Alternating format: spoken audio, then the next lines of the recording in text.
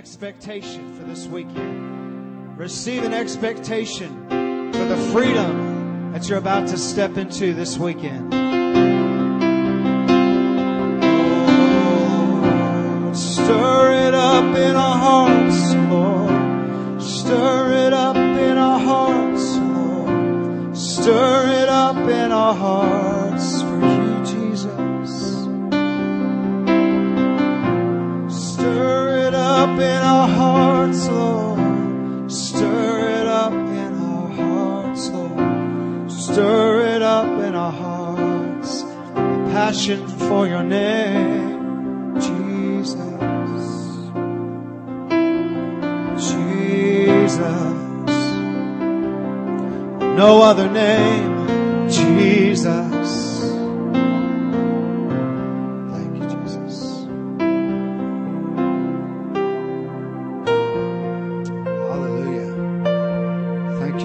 What you've already done. Thank you for what you've yet to do. We say, we release you, Holy Spirit, to have your way. Freedom, all freedom. Holy Spirit, take your liberty in this place. Lord, we give up our own works of righteousness. We give up our own labors, and we enter into your rest. We enter into that which you are already at work in our lives. Hallelujah. We agree with everything that you're doing in us. All of your promises are yes and amen. We receive that, Lord. Hallelujah. Praise the Lord.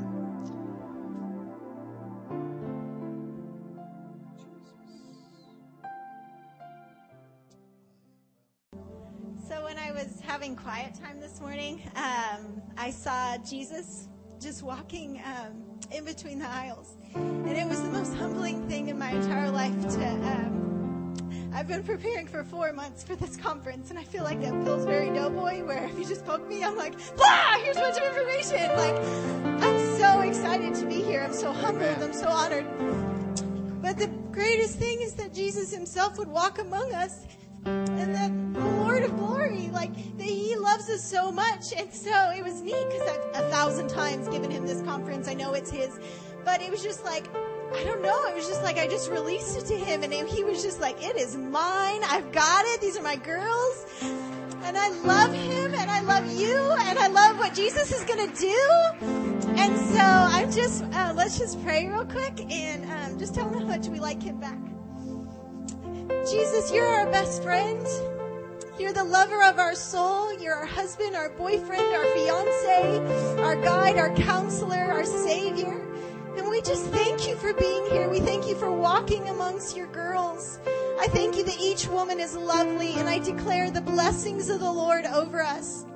That we come hungry and we come expectant. And you said those who thirst and hunger for righteousness shall be filled. And so we just declare that you're filling us up. God, I thank you that everything that needs to be ministered to will be. And God, I know we're all in a spectrum of places, and every woman's got a different story. But Jesus, I thank you by the Holy Spirit, you will minister to every single woman strategically.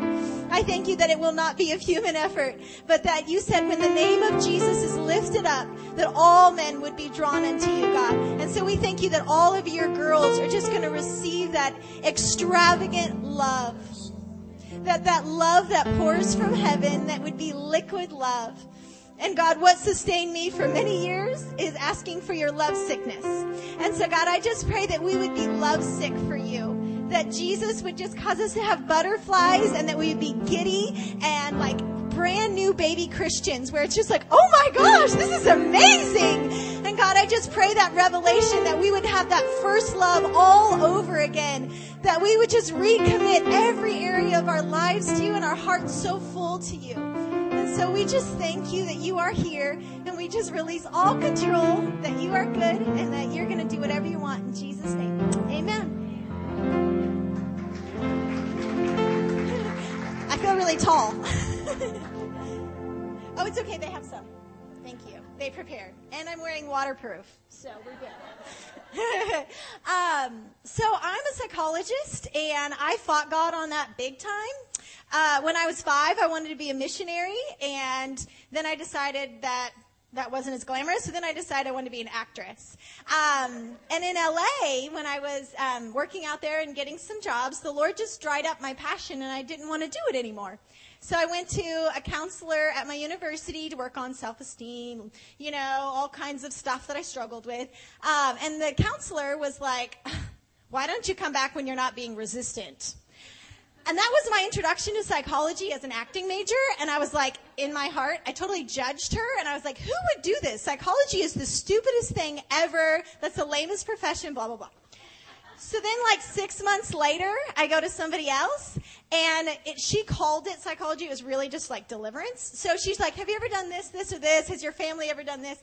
And so I just repented of a whole bunch of stuff, and all these compulsions and addictions and things that I just was the most condemned Christian ever, they all just lifted. And it was like, oh my gosh. I've literally loved God since I was 5 years old. I remember praying for my parents' marriage, praying for the country, presidents. I was like a little intercessor at 5. But the enemy can come in and he can lie, right? And so I felt bad. I felt dirty. I felt shameful. And when I was little, and I'll just share this for authenticity, I was molested. And so with that experience brought in a lot of lies. And so the lies the enemy told me, which I didn't know consciously, but later in healing, God revealed that I was bad, that I was dirty, and that I was shameful. And so those 3 lies just always stayed with me. And it just created what I'll explain more later, why we have doors up here, access points. So these doors kind of represent areas in our heart where the enemy actually has legal access through a mindset or a belief that we have. So some people might call them ungodly beliefs. Not like you're ungodly for believing it, but it's a belief that's not true according to what God says about us. And so, if I have a door to Jesus and I'm like, yes, Lord, come on in, I love you so much, and I get saved, that door is open, right? So then on the other side, then there's a door.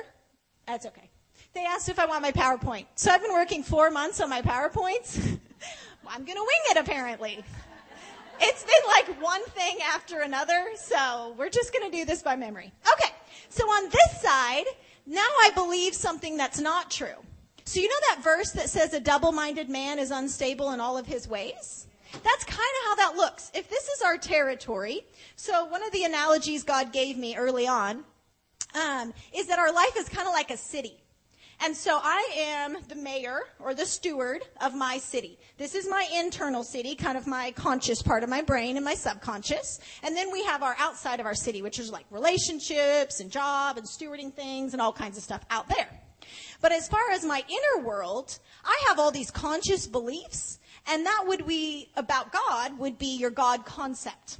So there's all these fancy people who do lots of great research, and we thank them. I won't go into all of it, but there's something called God's God concept. So if I ask you logically, who is God?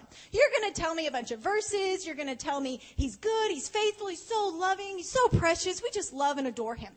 But then when life happens, the electricity gets turned off, my car breaks down, I roll over my dress with my wheel, and so my dress is ripped. When life happens, I have an emotional reaction that's very different than what I know to be true in my head. That's called your God image. And I'll explain this a lot more later. But for tonight, our purpose is to talk about how, as lovers of Jesus, how sometimes our life just gets so cockeyed and crooked, and somehow my emotions don't always line up with the truth that God is my provider. He is my husband. He is faithful. He will take, my back, and he will blah, blah, blah, blah, blah. So if my God concept and my God image don't match, then I'm a double-minded man. I'm unstable in all my ways. So I'm praising the Lord on Sunday, and then Monday somebody flips me off or cuts me off on the road, and it's like, oh, it's on. The rage in me comes out. Not that getting angry is a bad thing, but if there's something that just elicits like a fire. And so I call it kind of like if my fire, like my city, gets on fire, then that's a good clue for us. Where there's smoke, there's fire. It's a good clue that maybe we have a door open to the enemy that we don't even know, because it's probably in our subconscious. So, as a psychologist, we study all the psychology of conscious, subconscious, and how we have all these walls between them, and we can't consciously say what we believe at an emotional level. We just know it when life happens, and now all of a sudden I respond. So whether it's a depressive episode, or I have a panic attack, or I just want to flirt with any guy who will pay attention to me, or whatever, that's showing that there's some God image stuff that God might want to, well, he does want to heal, but he might want to reveal. And I believe he's a gentleman, that he'll reveal things a little at a time so it doesn't overwhelm us. So even in my story, I loved God crazy, but I was addicted to like everything. Like, it's good to be a psychologist now because I have empathy for everyone who walks in the door. It's like, you got that problem? Me too! BFF! Not anymore. Healed now. But there's a long story because I've loved him my whole life, and yet I was the most condemned Christian. I went to Christian school, right? So I went to chapel and cried and repented and pleaded for forgiveness. I went to church and cried and pleaded for forgiveness. I went to Sunday service and cried and pleaded for forgiveness. I went to Wednesday. I went to youth group and I cried and pleaded for forgiveness every single time.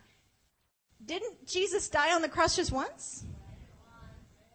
Why did I keep repenting if I'd already repented? Maybe as a place of shame, I didn't feel forgiven. Maybe there was something in my heart that was saying, I don't know, that doesn't feel true.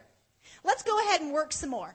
So I became a very works-oriented Christian, where I did all the right things. I served in Young Life, and I was bulimic at the time. So I was throwing up in the bathroom and then coming out and ministering to the girls. That's how much I wanted to love God and wanted to serve, and totally broken and not allowing him to heal me. So all of us walk around with stuff. It's kind of like we're on a continuum of it really becomes a problem, but all of us have a little bit of something. In the Christian world, we'd call that fallenness, right? We all have a propensity toward one thing or another. And depending on life circumstances, those can really get triggered in our lives. And so part of my job is walking alongside of people to help them identify what is the root below that. Most of the time, people love God. Like, I have a pretty Christian practice, so majority of my clients love the Lord.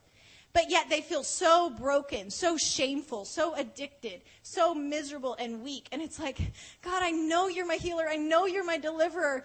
But God, how come it doesn't look like that in my life? And so that's where we get to start revealing where has the enemy kept a lie, a door, some kind of an access point where he was able to keep opening it, and then it makes it feel true.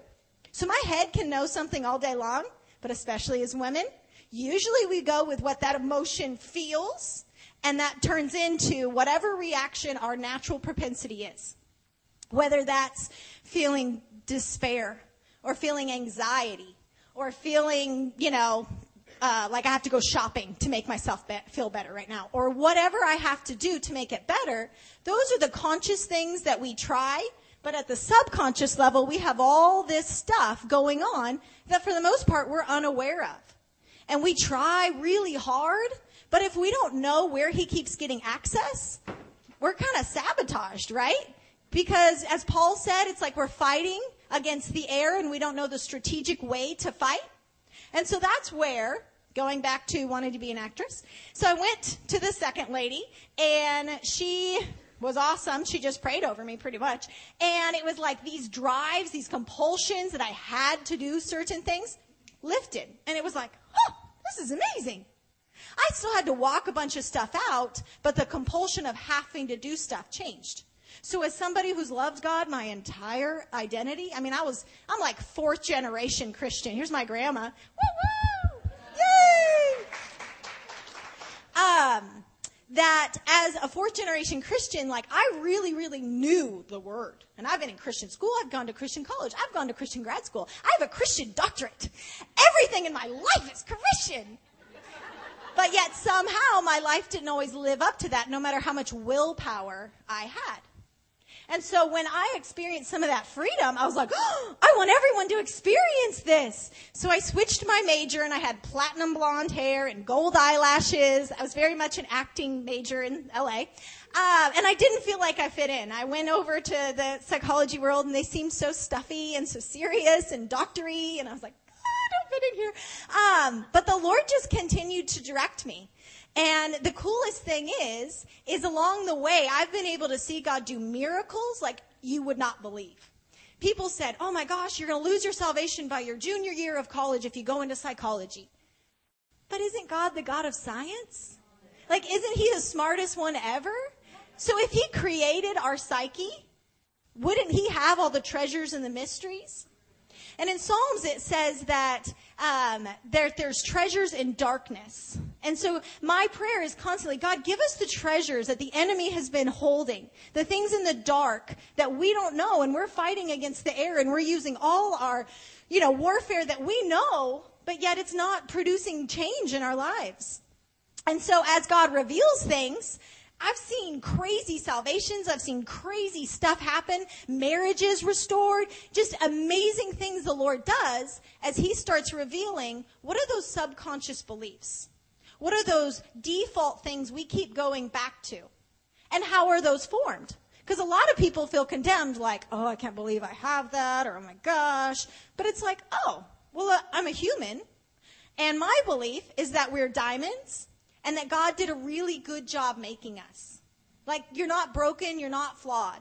And the metaphor he gave me in my head was like if he had an assembly line in heaven, you're not the one that fell and cracked and broke, and he's like trying to repair, and he's like, Angel, don't tell her. Just put her back up there.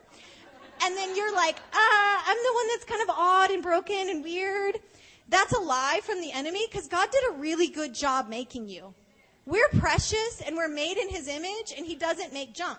So anything opposed to that is a lie, thus an access point where the enemy can make us feel really bad about a whole bunch of stuff at a subconscious level that I'm going, why is my mood low today? Why am I feeling like this? Where is this coming from? God, help me with this. I don't realize I have some stuff that the Lord would like to reveal. So the cool thing is, been working on this for a long time. God gave me a dream a couple weeks ago, and in the dream, I was sitting on that side, and I was getting ready to present. And when I came up, the stage was like super, super far away, and like these really long steps. And then there was this huge pillar, like right here in front of everybody. And I was like, I just felt so disconnected. I was like way far and like steps, and it was like unapproachable. And I was like, Lord, what is this? So at first I'm thinking, okay, is this something about me? Is it the conference? Like something out of alignment? Do you need to show us something? And then I felt like the Lord was like, Shannon, didn't you give this conference to me? And I was, yes, of course, Lord. And he's like, well, then if it's not you up there, but you're a representation, a mouthpiece that I'm going to use, isn't that the way they see me? That God's so far. He's so unapproachable. He's so distant. And so the audience, when I started to step down closer to the audience, they started to cheer. Like they were hungry. They wanted to hear what the Lord had to say. But there was still this huge block. And I felt like the Lord was revealing that there's God image stuff, that we don't see the Lord accurately with our heart, because of a whole bunch of other stuff down there that we're not even aware of. That our head and our passion and our zeal, we love him so much, but yet we have this block that's hindering us from seeing the real him. So I'll talk a little bit about God image, how that's formed. So as perfect diamonds, we're made to, be like God, right? So we're these precious, beautiful little creatures. But the Lord, in his wisdom, knew we were going to live in a fallen world. So he gave us defense mechanisms, and he gave us coping mechanisms. He gave us all these like pre-programmed in survival things. And we now have genetic coding and all kinds of stuff that's passed down, right? So my family has something, I'm more likely to get it, propensity, right? And so on the continuum, then we know that I can have something a little bit and it not show up until life stress, and then it can turn into a disorder. So lots of people walk around with kind of like a little bit of anxiety, a little bit of depression, a little bit of just kind of a worry wart, a little bit of something. Yeah? But it doesn't turn into something until enough life situations, and we're all walking around like that, not to freak you out or anything, but to tell you, sorry, I just realized that was probably, but anyway, so with our God image, the way that that's formed, because everything in this life has to be learned. Nothing is like, we don't have like an innate image of God. In this life, everything is learned and formed through experience. And so as a little girl, I have authority figures, right? So whether they're my biological parents, adopted, foster, whomever may have raised me, that's going to be part of my image of what authority figures look like. Right? Make sense? So if I'm little and I'm like, oh, I scraped my knee, and I go for comfort, and my dad's like, this is not my dad, by the way, but if a dad is like, oh, whatever, and ignores me, what is that little girl going to learn?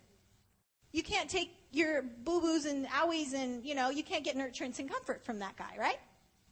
If I go, oh, they beat me up, and Dad, defend me, and blah, blah, blah, and he's busy or apathetic or I'm watching the TV, If he's not paying attention, that's going all into my God image.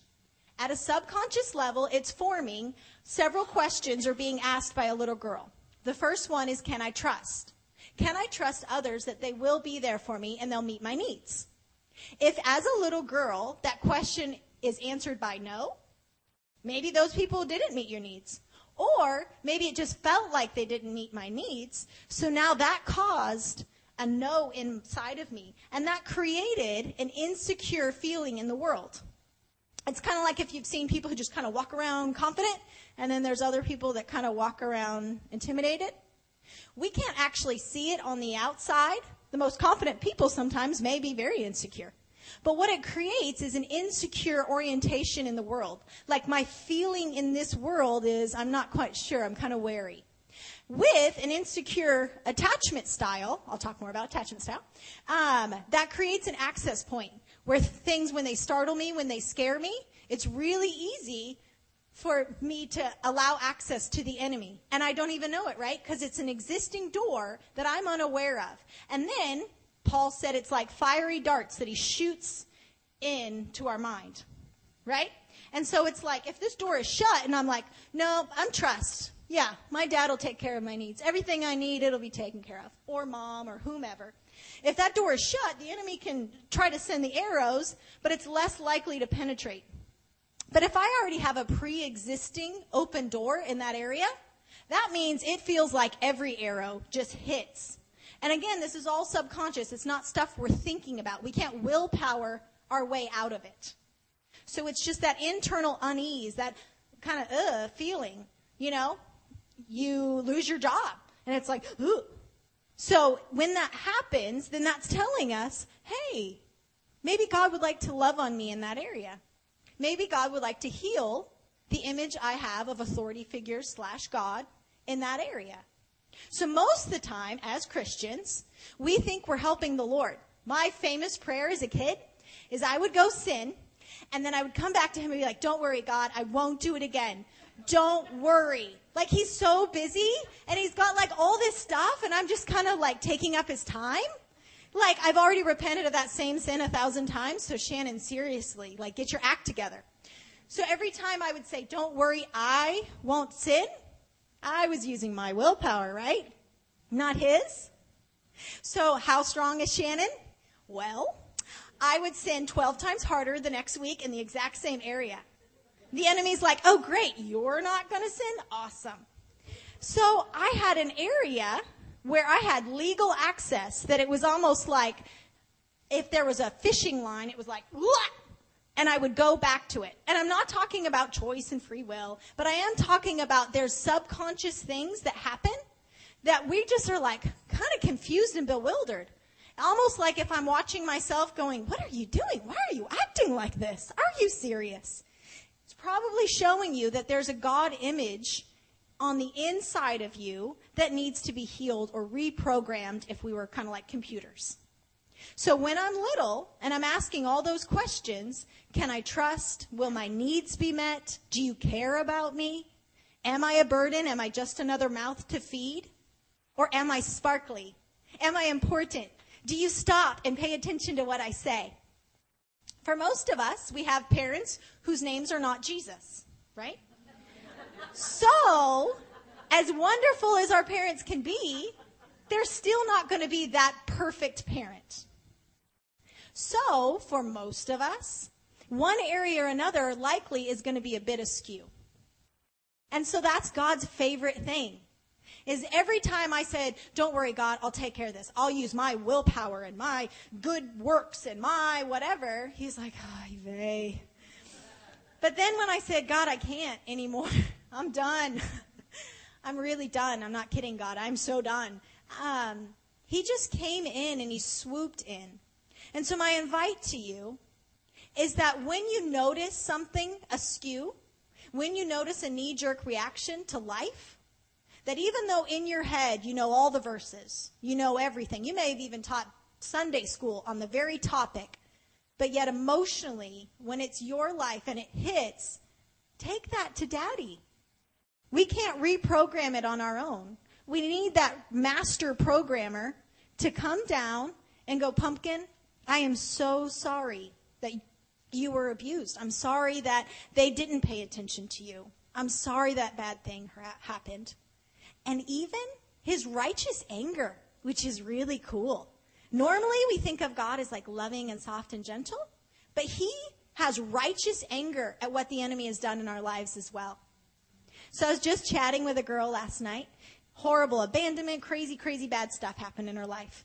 And it was so neat because when I was interceding for her, it was ministry, not psychology related. So I was praying for her, and I just felt like the Lord was like, had a real anger. Like, I am angry that happened. That should not have happened.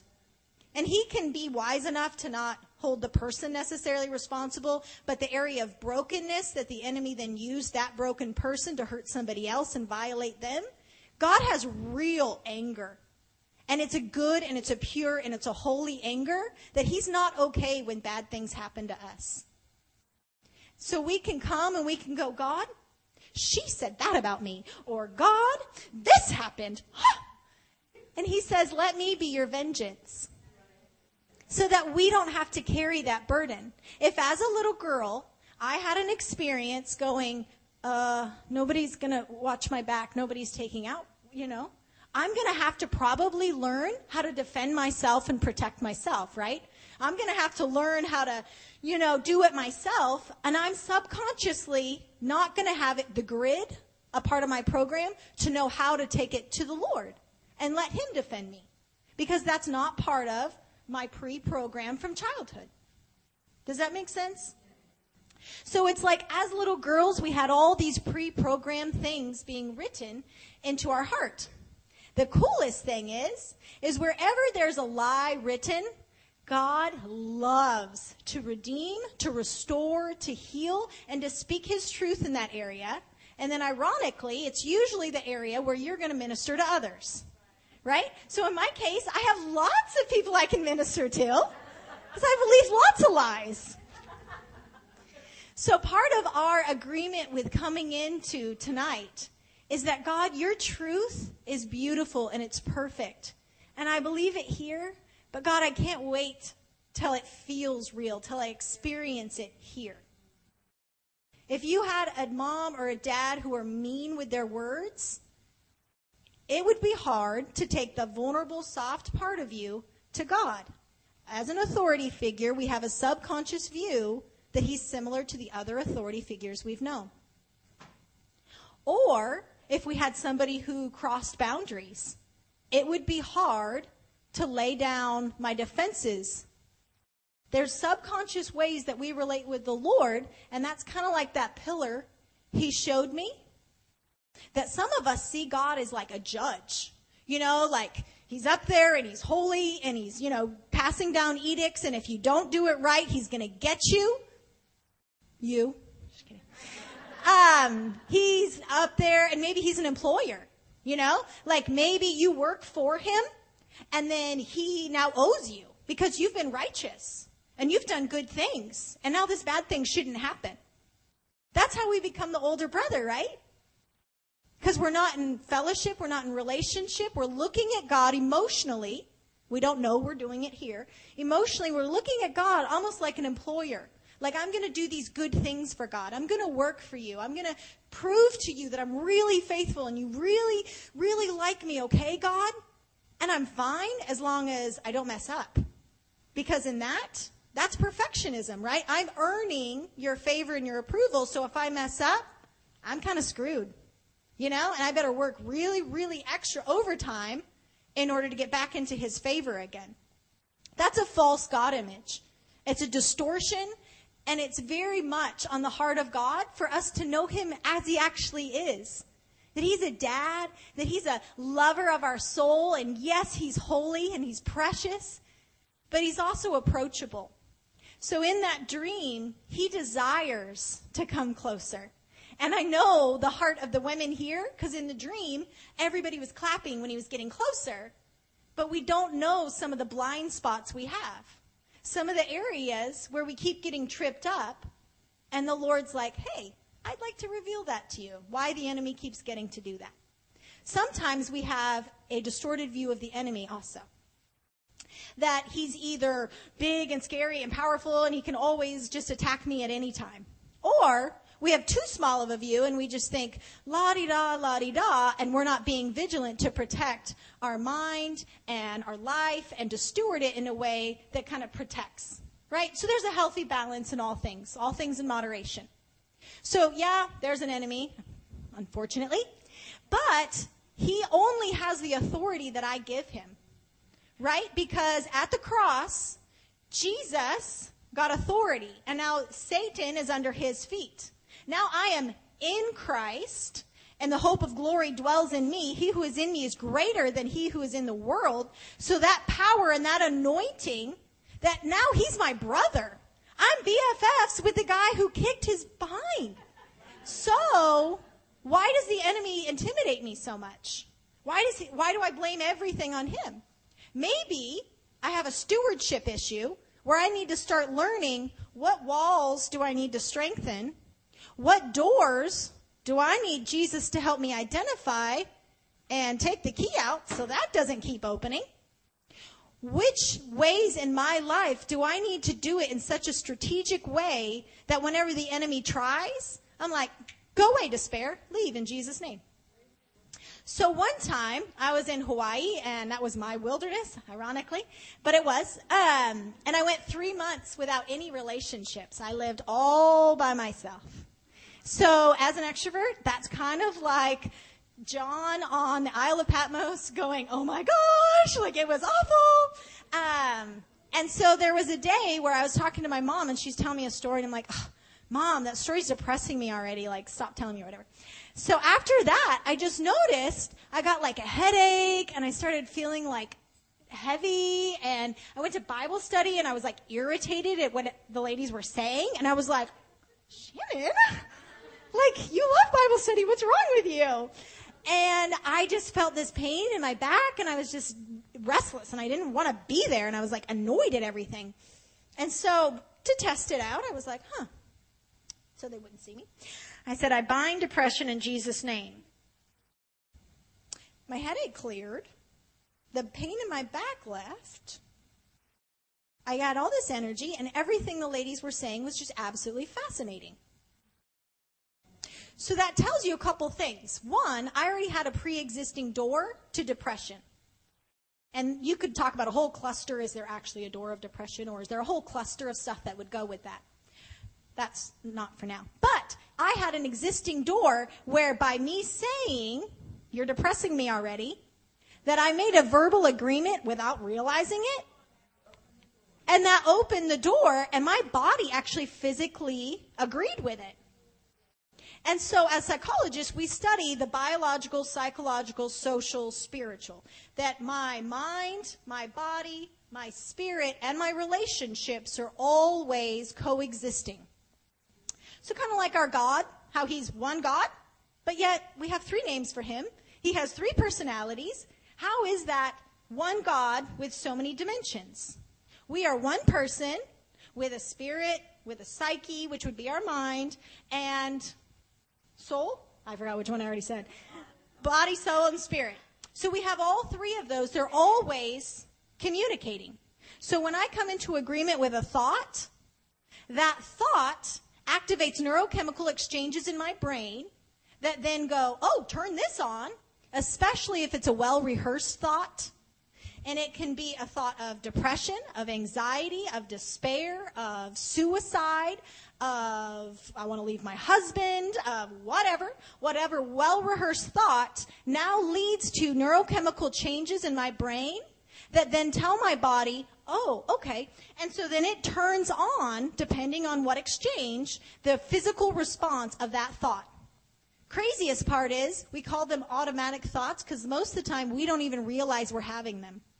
It's kind of like the popcorn thoughts the enemy tries to just kind of shoot into our head, and before I know it, I'm like, yeah, I am mad at my boss. Yeah, I am married to a loser. Yeah, like whatever. Whatever thought, or I'm so worthless, or nobody likes me, or God, I think God's mad at me, or, whatever the thought is, it's an automatic thought. Usually, the enemy's best thing is to fly under the radar, because then we can't fight it, right? It's just like, whew, and it's just an innocent little thought, right? Except that dart has fire in it that now releases a whole bunch of stuff in my body. If it's an anxious thought, like an insecure or an unsettled feeling or a phobia or something that's just it's going to release a whole lot of cortisol in your body. It's going to cause all your adrenal system to turn on. So then it's going to feel true, and my body's going to go, geez, we are feeling anxious. And so the brain's going to go, man, this is something to really worry about. Oh my gosh. This is all split seconds without your conscious brain even being aware. So this whole cycle's going on the inside, and then we're just kind of grocery shopping. We don't even realize all this stuff has happened, and my body's now unsettled, and I'm like, man, I'm in a funk today. Or, man, I just can't catch my breath. Or, gosh, everybody is irritating me today. Or, oh, can't someone shut up? Whatever the thought is, that whole instant thing shows us at one point there was a thought that entered. And so we were told to take every thought captive, right? To renew our mind every day. Because there's mindsets when we're little girls that are formed. And that's kind of our default programming of, am I pretty? Do I have worth? Do other people like me? Will you meet my needs? Are you against me or are you for me? All those questions are being asked, and they're actually a generalized feeling that we walk around with. So I think that I only think it about my parents, or I think I only think it about myself. But at a subconscious level, I'm applying that to God. I'm applying that to people in relationship with. I'm also applying it to myself in ways I'm not even aware. So in my inner city, there's a whole lot going on. And one of my heroes is a neuroscientist and a Christian, and she's from South Africa. And they estimate that our brain says about 16,000 words a minute. I heard another estimate that it's about 1,500 words a minute, subconscious and conscious. So that's kind of crazy, right? And the louder and the more chaotic, the more noisy, a whole bunch of stuff's flying in, right? So God said, be still and know that I'm God, right? So if I slow down and I'm actually cognizant and aware of what thoughts are shooting into my city, I'm more likely to be able to take it captive. Like I was in that Bible study, Holy Spirit reminded me, Shannon, do you remember that conversation? It had been 3 days earlier that I said that to my mom. And so I was like, well, I bind depression in Jesus' name. And it lifted, and it was awesome. And it can be that quick. It doesn't have to be this hard, awful thing. I remember when I would feel convicted, when I was still under condemnation, that I would be like, oh my God, this is going to be so long and horrible. And it would just be so quick. I'd be like, God, I have a bitter root towards someone. And I'd be like so worried it's going to take forever. And he'd be like, okay, did you repent? Lord, I repent for having a bitter root. Will you take it, please? And he's like, okay. And it would be gone. And I would see that person, And that emotional flare-up that I used to feel, wow, that's gone. Huh, that's great. Yay, go. So that's where my hope is that God becomes your therapist. He becomes your psychologist, because that's what he's been to me, is that every step I see something else. You know, even in this season, God showed me striving. And I was like, a little sanguine, striving. Who knew? Not me, but apparently I was. And so I just repent and I go, Papa, I am so sorry for striving. God, what's below that, right? Because that's just a behavior. I'm likely to go back to behavior because, remember on the chain of events? Behavior is like the last thing that happens. So if I just feel bad and go, gosh, Lord, I'm sorry I did that behavior again. Dang, I did it again. That's the last. That means there's a whole trickle of events that happen way up here first before you ever did the behavior. So Papa God, help me understand, what need am I trying to meet by that behavior? What am I trying to get accomplished? Is there something I'm trying to numb or avoid? Sometimes the enemy gets so loud and all our insecurities and all our uncomfortable things get so loud that we just want to silence it. And so it's kind of like, this is good. And we just get really loud and busy. And the busier, the louder, the easier the darts come in. And the more we have ridiculous thoughts that go unchecked. And they seem like a really good idea when we're in our irrational brain that just wants to feel better now. Does that make sense? So if we're going to start looking strategically, it's not just about behavior modification. It's not about willpower. It's about fighting strategically. My people perish for a lack of knowledge, right? So we want to become wise and we want to go, Daddy, I've noticed this keeps being a hurdle in my life. Lord, I thank you that you love me. You're walking through this with me, that he'll walk through the fire, he'll walk through the water, and we will not be scorched. We will not be overcome. So he's not mad. He's not disappointed. Because once the enemy tells you, oh, you did it again. You know, and that spirit of condemnation makes you feel really bad. And now God feels really distant. And I'm kind of like, oh, dang. Holy conviction is great. But conviction, godly sorrow leads to conviction that brings us closer to our dad, not further. So if emotionally I start pulling away, there might be an insecurity. So God showed me underneath my striving, Shannon, you're insecure. That makes so much sense, Lord. And I looked back at other areas in my life and I'm like, wow, God, you're good. You're a good therapist. You got that. And so I'm able to go, Papa, I repent for insecurity because here's what you say. You say that I'm secure in Christ, that you're crazy about me, that you love me, that you're for me and not against me, that you've got my back. And so God, that's a silly thought. I'm going to come out of agreement with that today in Jesus' name. And I'm going to open the door to truth where I feel secure. Where I feel like you like me all the time. In the middle of my sin and muck and blah, blah, blah, you love me. Of course his holy fire wants to burn the sin. Of course. But he still likes me. I'm still the diamond. Underneath all of that, he's like, she's beautiful. The same Jesus that came when we were still sinners is the same Jesus who still helps us today when we're still sinning sometimes. Right? Sometimes we feel like, oh man, thank God for the cross. Oh yes, the cross was such a wonderful point in my life then. But why aren't we girls that keep going back to the cross and, oh my gosh, it's so big, it's so wonderful, it's so marvelous. And he shows me another thing. A little at a time. He doesn't overwhelm us. He just goes, hey, pumpkin, here's an area. Let's put a holy highlighter here, and let's work on that. Because I don't like that the enemy keeps hurting you in that area either. Because I know that it's hurting you. I know that it's hurting your relationships. I know that it's disconnecting you from your destiny. I know that it's hurting lots of things that I don't like for you. So instead of our God image being God's disappointed, he's mad, he's displeased, he's distant, or whatever, or that he's just up there and I kind of have to figure it out on my own down here, that's also a false God image. But he is a papa Jesus called him Adonai, or no, he called him Daddy. And so when we crawl on his lap, he loves to reveal stuff. So in my 4 months of preparing for this, I felt like the Lord was like, what's on his heart is that we would know him for him. And we would take him out of our box, that we would let him reprogram, and we would be like little explorers. Like, hey, Lord, I learned something today. Hey, God, I just reacted to you like you were mad at me. Hey, God, I just reacted like, I'm working for you, and I'm on my own, and I'm supposed to please you and do this for you. God, forgive me for that.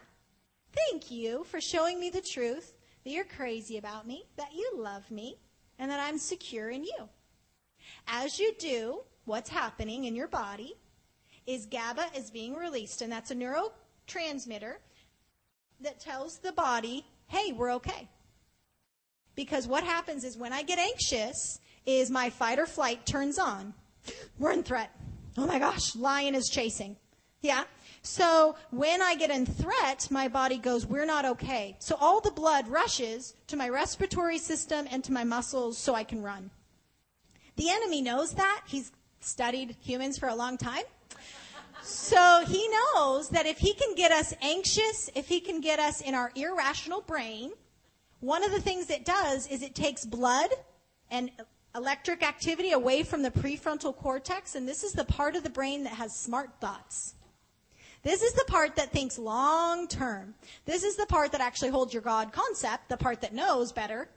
But yet your irrational brain is that subconscious stuff that doesn't, that emotionally, it still responds way back here like we're still in that fight or flight mode. When that happens, I'm not thinking with my rational brain. The enemy has just shot a thought into my brain. My adrenaline kicks in, fight or flight turns on, cortisol's released, and now I'm shallow breaths, and I'm fine, praise the Lord. Yeah, God is good. Yeah. Okay. Yeah, that's good. But I'm not thinking really rationally at a biological level, meaning I'm also having a harder time hearing the Holy Spirit. Because now the blood flow has left. Neuroscientists, Dr. Carolyn Leaf, you should look her up. They've actually found areas they think that our brain connects with the Lord. It's a very subcortical part of our brain that we're wired to actually connect with our spirit realm. And so he's wired us to connect to him. But when this one's open, this one can't be open. So once anxiety turns on, it turns off GABA, the neurotransmitter that tells me, oh, you're okay. You're safe. You're fine. So that means it's a whole lot harder to hear the Holy Spirit, right? He's that still, small, sweet voice. Sometimes we still hear him, but for the most part, it makes it much harder and much harder to feel him because now my body is getting shot with adrenaline and I feel all kinds of things. And so it's hard to feel that reassurance and comfort that I need to know it's really going to be okay. I'm going to be fine. So these are kind of like doors that cancel each other out. GABA is the neurotransmitter that turns off cortisol. It's the chemical in the brain that says, okay, blood, go back to digestion, go back to normal parts of the body, and go back to your prefrontal cortex where you think clearly. When I do, which is kind of like our quiet time, if it's actually quiet for you, emotionally, when you do, that's opening that door where Holy Spirit is more easily heard. Does that make sense? That part of my brain kicks in. And I go, oh, yeah, God, you've got this. So I was at the place of like really striving really badly a couple weeks ago. And my friend said, she texted me, and she was like, Shannon, I feel like Wednesday or Thursday you just need to take a super long quiet time. And at that point, I had like hit the wall. I was like, I'm done. I can't do this. Oh my gosh. And so I was just like so done. So I had this really long quiet time with the Lord on Thursday. And it was like one of those comedy of errors where everything had gone wrong and like everything, like the PowerPoint that I've worked on for months. that we're all grateful that I have right now, right? Yeah, me too. Really glad. That I just had this amazing quiet time where it was like this giddiness and this joy that while I was still in works and striving and effort, not that there's not a time and place for that, but when I was hyped up in Shannon effort, in your effort, when we do that, we are so keyed up that it makes it harder to hear Holy Spirit. So when I finally sat my butt down, got quiet, and I did a little gardening, by the way, and that was really fun. I like roses. That Holy Spirit just so reassured me. And it was like a miracle. And I just had this giddy joy. I've had my outfit picked out for tonight forever, and I was so excited. I had it hung up. I was like really careful with it. It was new. And then I'm taking my luggage last night and roll over it, and it rips the dress. Yeah, it's a true story. Yeah. So today, I'm scrambling, trying to find an outfit. Yeah. So one of the reasons I was late, sorry. But God worked it out, right? And so when I had that time with him, and he showed me the lie about insecurity, and I came out of agreement with it, and I started confessing the truth and what I do. Not that you need to do this, but I go on prayer marches, and I'm like, God, here's what your word says, and this is what's true. Blah, blah, blah. And I hate him, and I'm not listening anymore in Jesus' name, and blah, blah, blah. And when I do that, it gets down into my spirit man, and my spirit man has a righteous anger that goes, no, that's not happening anymore. You're not tripping me up in that same area again.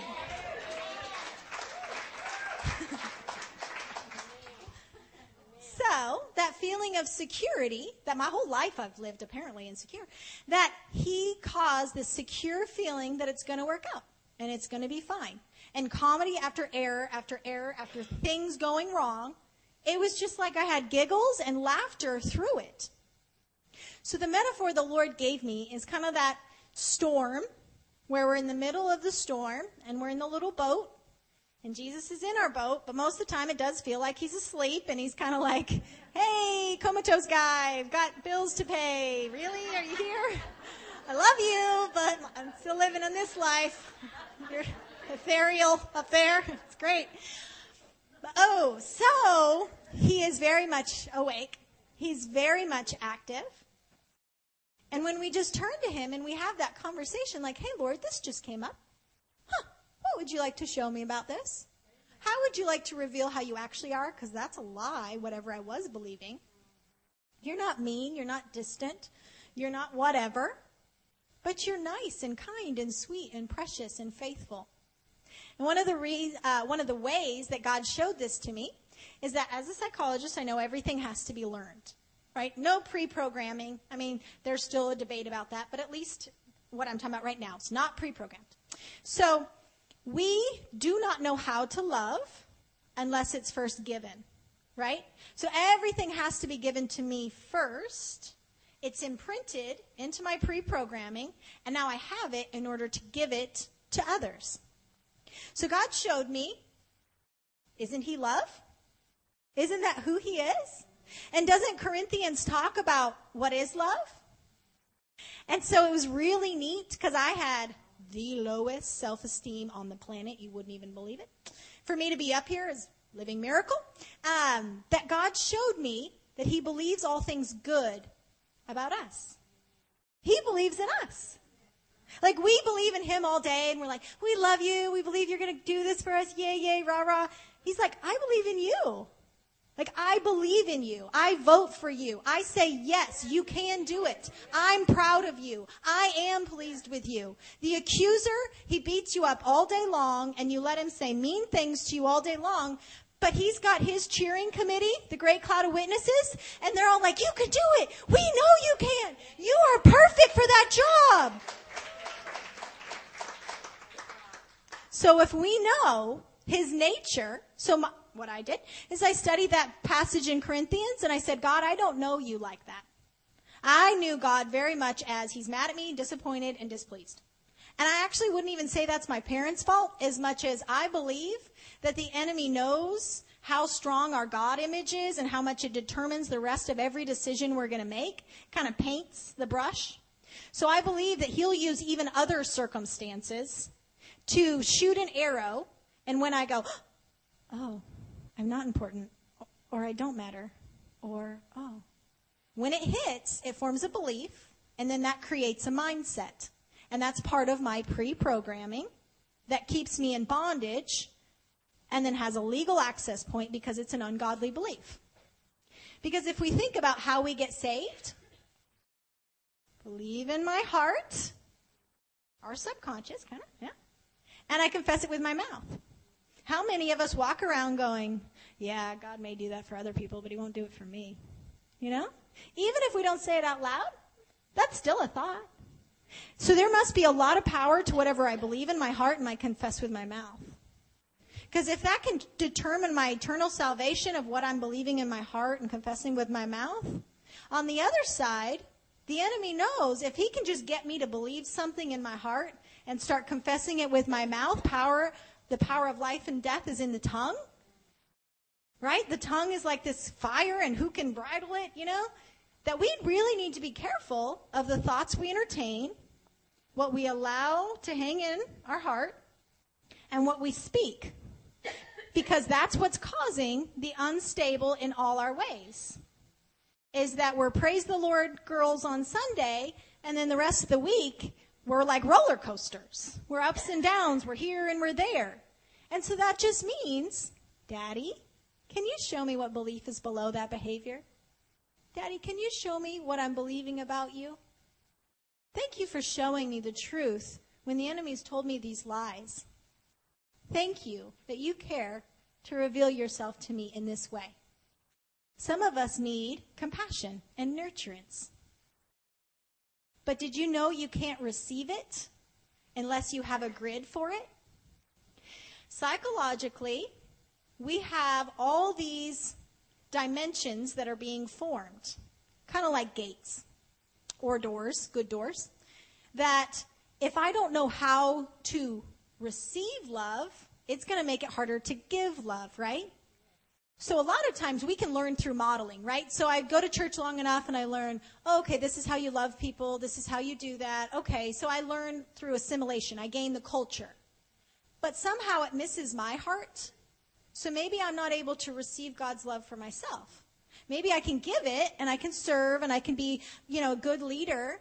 But maybe in my own heart, there's a disconnect. And God's trying to pour love, but it's kind of like, ooh, I don't receive it. Or it's dry. Or it's just the lack of experience of it.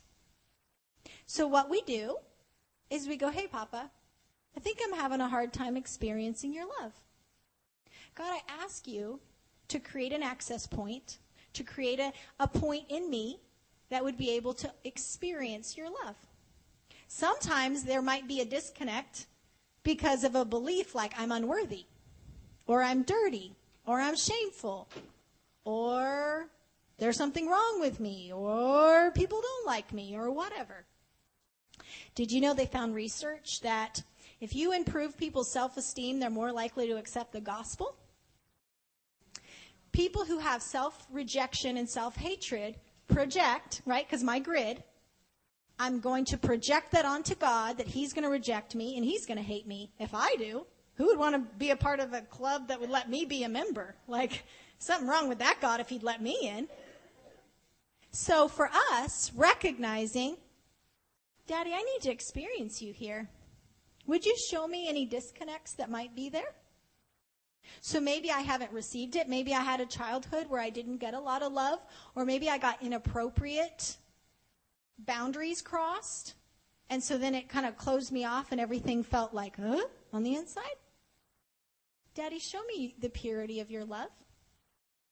Maybe we have unforgiveness or hurt or a disconnect between a family member.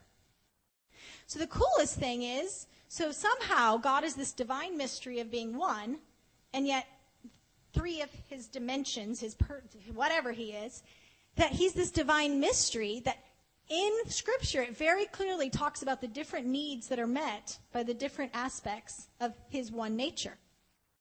And so if I have a broken relationship with my dad, they do research on this and they think, not conclusive, they think that there might be a parallel between our ability to feel a good identity, like a truthful identity, good self-esteem, protected and provided for based on my grid of whatever father-type relationship I had. So if I have a disconnect and I don't know God as my provider, if I don't know God as my defender, maybe he defends other people, maybe, praise the Lord, he does it for their lives, but I'm not sure he does it for me.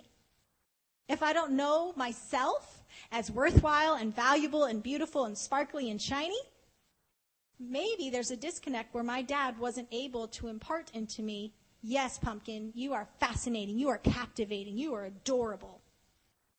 So that means, hey, Dad, I live in a fallen world.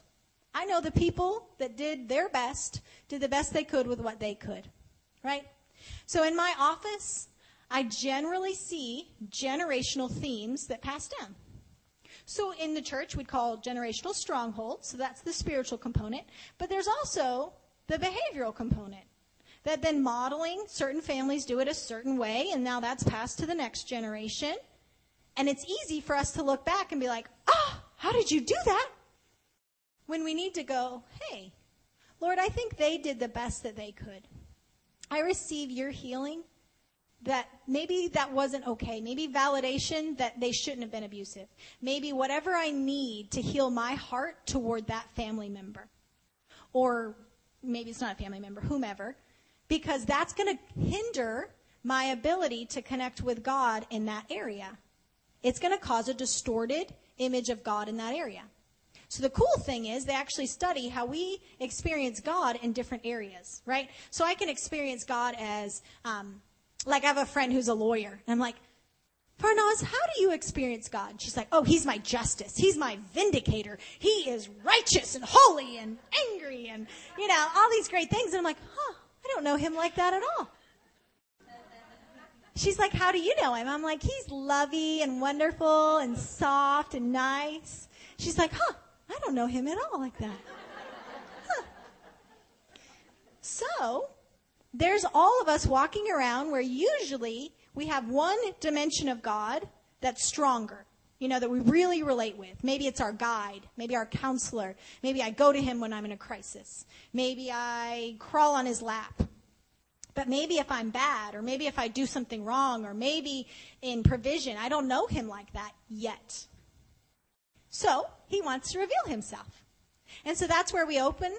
The word I kept hearing from the Lord is fling wide, O gates. Fling wide the door and say, God, I can't wait to know you as provider, as protector, as the one who gives me identity and says, yes, you're worth it. You're worth the cross. If there was nobody else, you are worth the cross. And I would do it again in a heartbeat because you're my girl and I'm crazy about you. If we don't know him like that, he is anticipating to reveal himself in that way.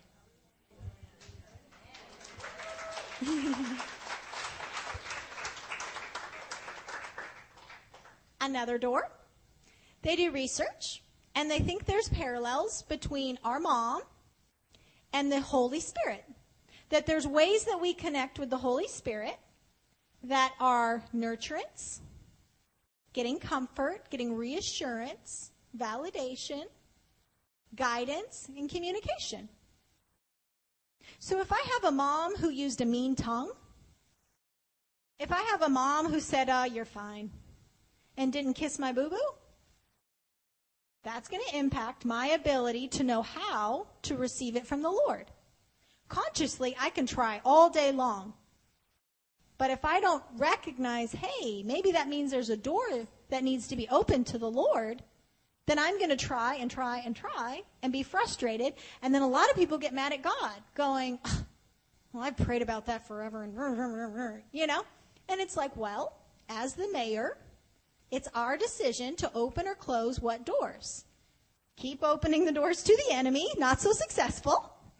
Maybe we can open the door to the Lord the next time that issue comes up. Or proactively, in my hope for us, that we would say, okay, Lord, I don't know that I receive your comfort.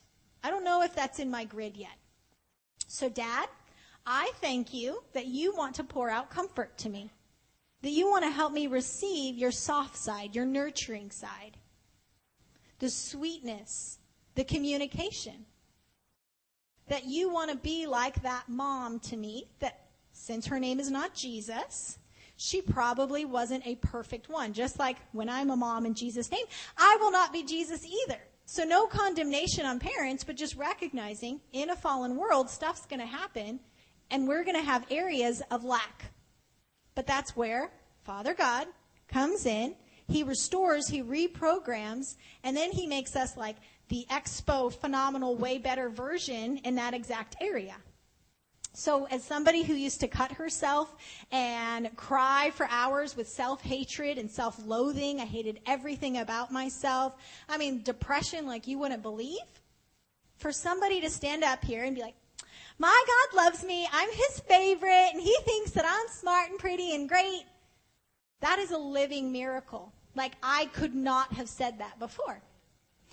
But my God has been restoring and healing and helping me open doors to him to give access where he could tell me that. Where I can go, Dad, my feelings got hurt.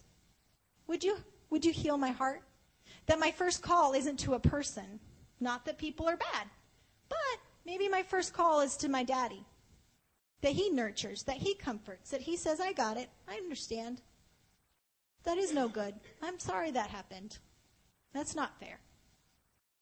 Maybe he gives me solutions and ideas and all kinds of fun stuff. When I know him there, my whole relationship changes, right?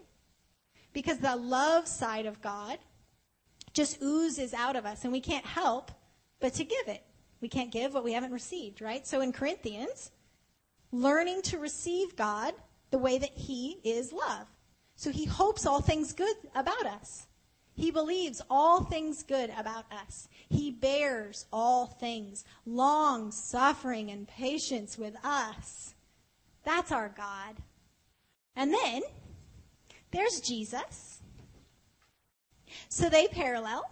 Oh, by the way, and if you have any unforgiveness or bitterness or heart stuff that needs to be dealt with, that would hinder the ability. It would be like a locked door. And so if it's hard, start looking. Hey, Dad, do I have any unforgiveness, anything I need to deal with my natural maternal figures, so that now can have an unlocked door that you can. So that's another clue. On Jesus' side, Jesus is called our brother, right? He's the lover of our soul. He's our pursuer. The word I got for this conference was extravagant pursuit. That when he pursues us, he goes out. He goes big. That he extravagantly pursues us.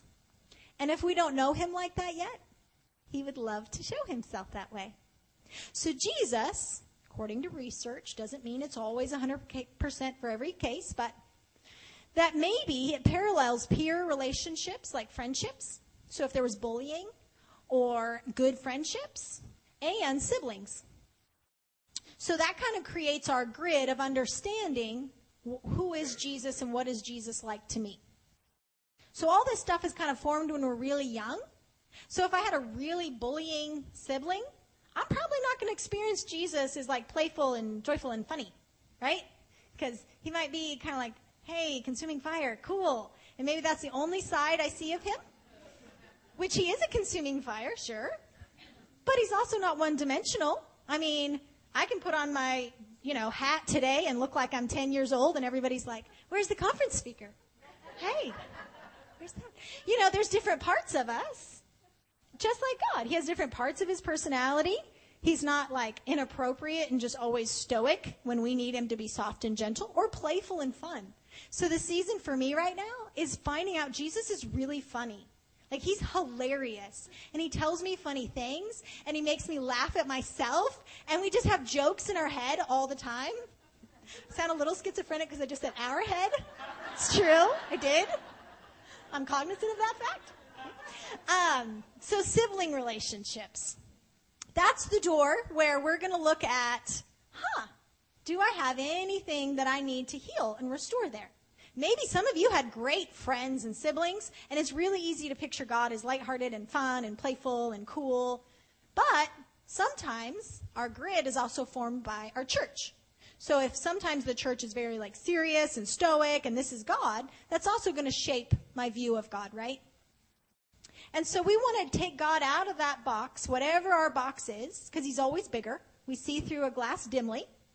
And until glory, we're going to always be going from glory to glory, where we're understanding him at a greater level.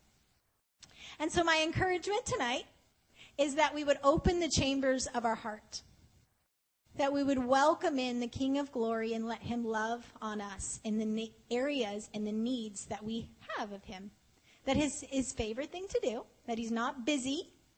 He doesn't have 1,000 other things that are more important. He wants to be here. And that's why Jesus walking the aisles, and I hadn't even seen the room when I had that vision this morning. It was just so sweet to see him walking the aisles and just loving on each girl. That we just want to open up, and if there's any disconnects, then we just take it to him and we ask him a question. Hey, Papa, what's this about? Jesus, I don't think I experience you as funny and playful yet. I would like to know you that way. Help me. I invite you into that area in my life. God, is there anybody I need to forgive? Is there anything I need to release? Is there any old lie that might be hindering that door from opening? Maybe the lie that God's going to get you. Maybe if you're not perfect, he'll whatever. Those are lies. And he really, really, really is excited for us to stop listening to the enemy and actually start listening to how much he loves us. He's crazy about us. He's for us and not against us. That he has a plan, a purpose, and a destiny that we can't even imagine. So our lives don't always look like that along the way. But I promise that even in the hiccups and the ripped dresses and everything else in life, there's a place to be in that storm and yet still at a place of rest and still giggly and still having fun, because in the middle of that storm, Jesus is sitting with us and he's going through it with us. He promised we'll go to the other side. So it's completed. Deborah, who's one of the intercessors, interceded for me a lot, and she said, Shannon, it's already done. Now rest. Of course, I didn't. I kept working crazy hours. But my life would have been much better if I would have believed that it was done and just rested.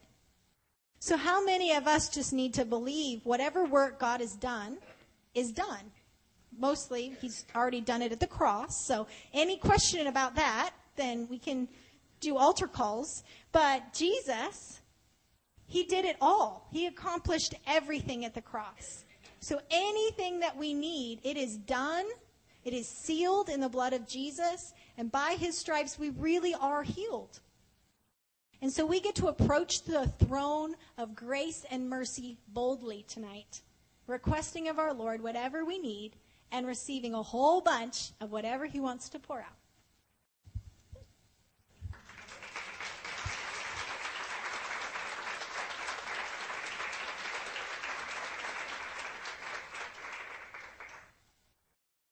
I was done. So we're going to do communion. And we're going to do altar ministry. So if there's anything in your heart that's just kind of like, I'd like to pray about that. I'd love for you to receive prayer. I'm one of those people that I'm always at the altar line every time because I just love prayer. So no matter what's going on in your life, just receiving prayer, there's power when we come into agreement.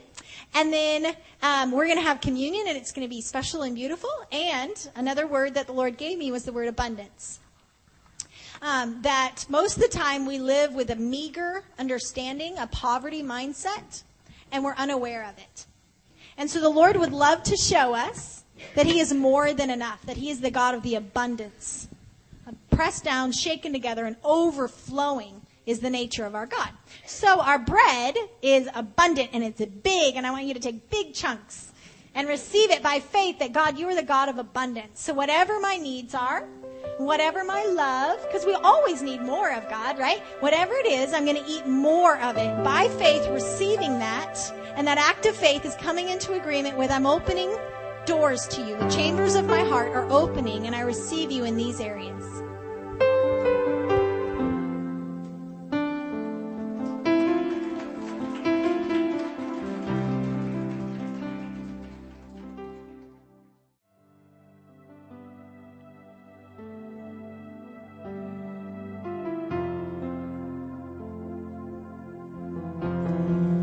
the Gospels, it tells us of a time long ago that was pre-planned.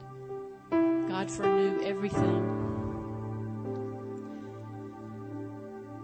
And He sent His disciples out looking for a place where they could have supper together. And the disciples had not a clue that it was going to be the last time they would see Jesus on the earth. And they found a home.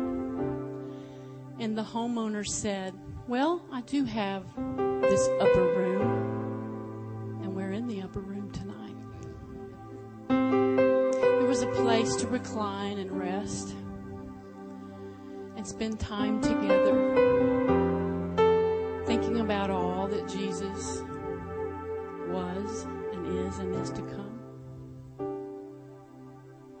And in that plan, God had redemption for each and every one of us. Showed that great multitude of love and grace and gave His only begotten Son, that we would not have to die, but we could live. So tonight, we take the bread, which was His body, broken for each and every one of us. And we remember, Father, Abba, Father, thank you so much for your precious love that you gave your only Son for us. So tonight, take this bread into our own bodies and remember your most precious love.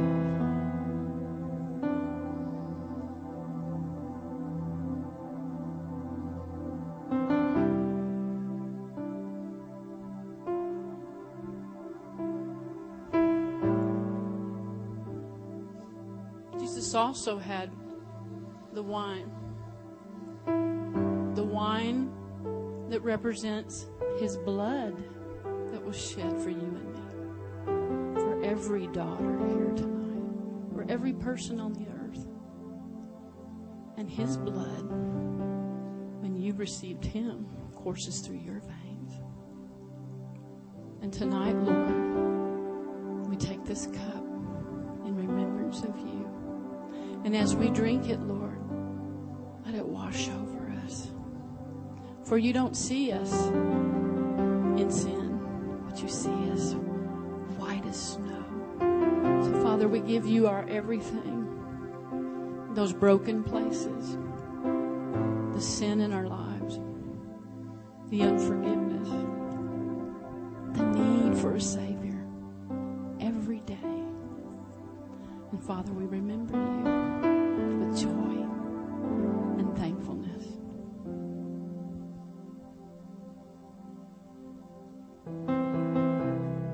And it is done.